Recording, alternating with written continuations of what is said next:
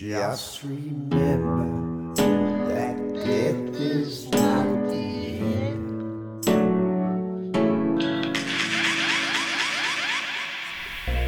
Do you ever find yourself wondering about death stuff?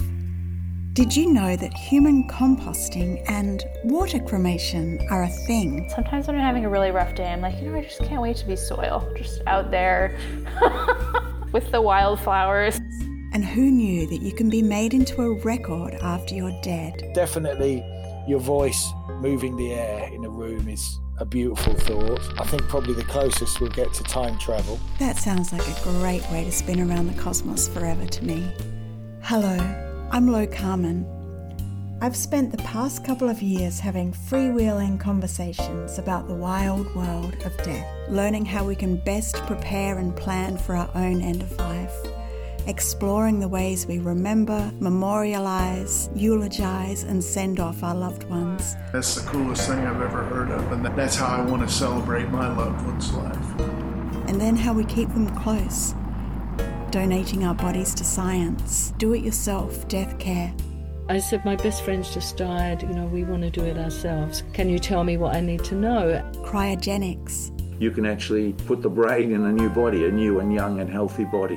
And death tech. Are you trying to, reanimate the dead? Alongside conversations about the role of music and art in making sense of it all. Well, yeah, it's like play fighting, but play fighting with grief. You can think of this as a big death smorgasbord. And then there's a feast that happens on the grave.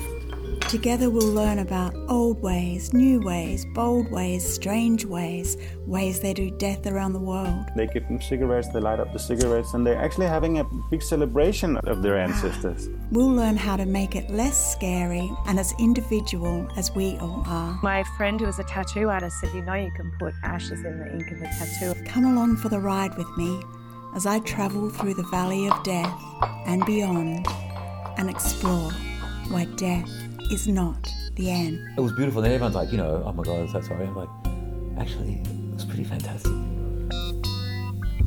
See you on the other side.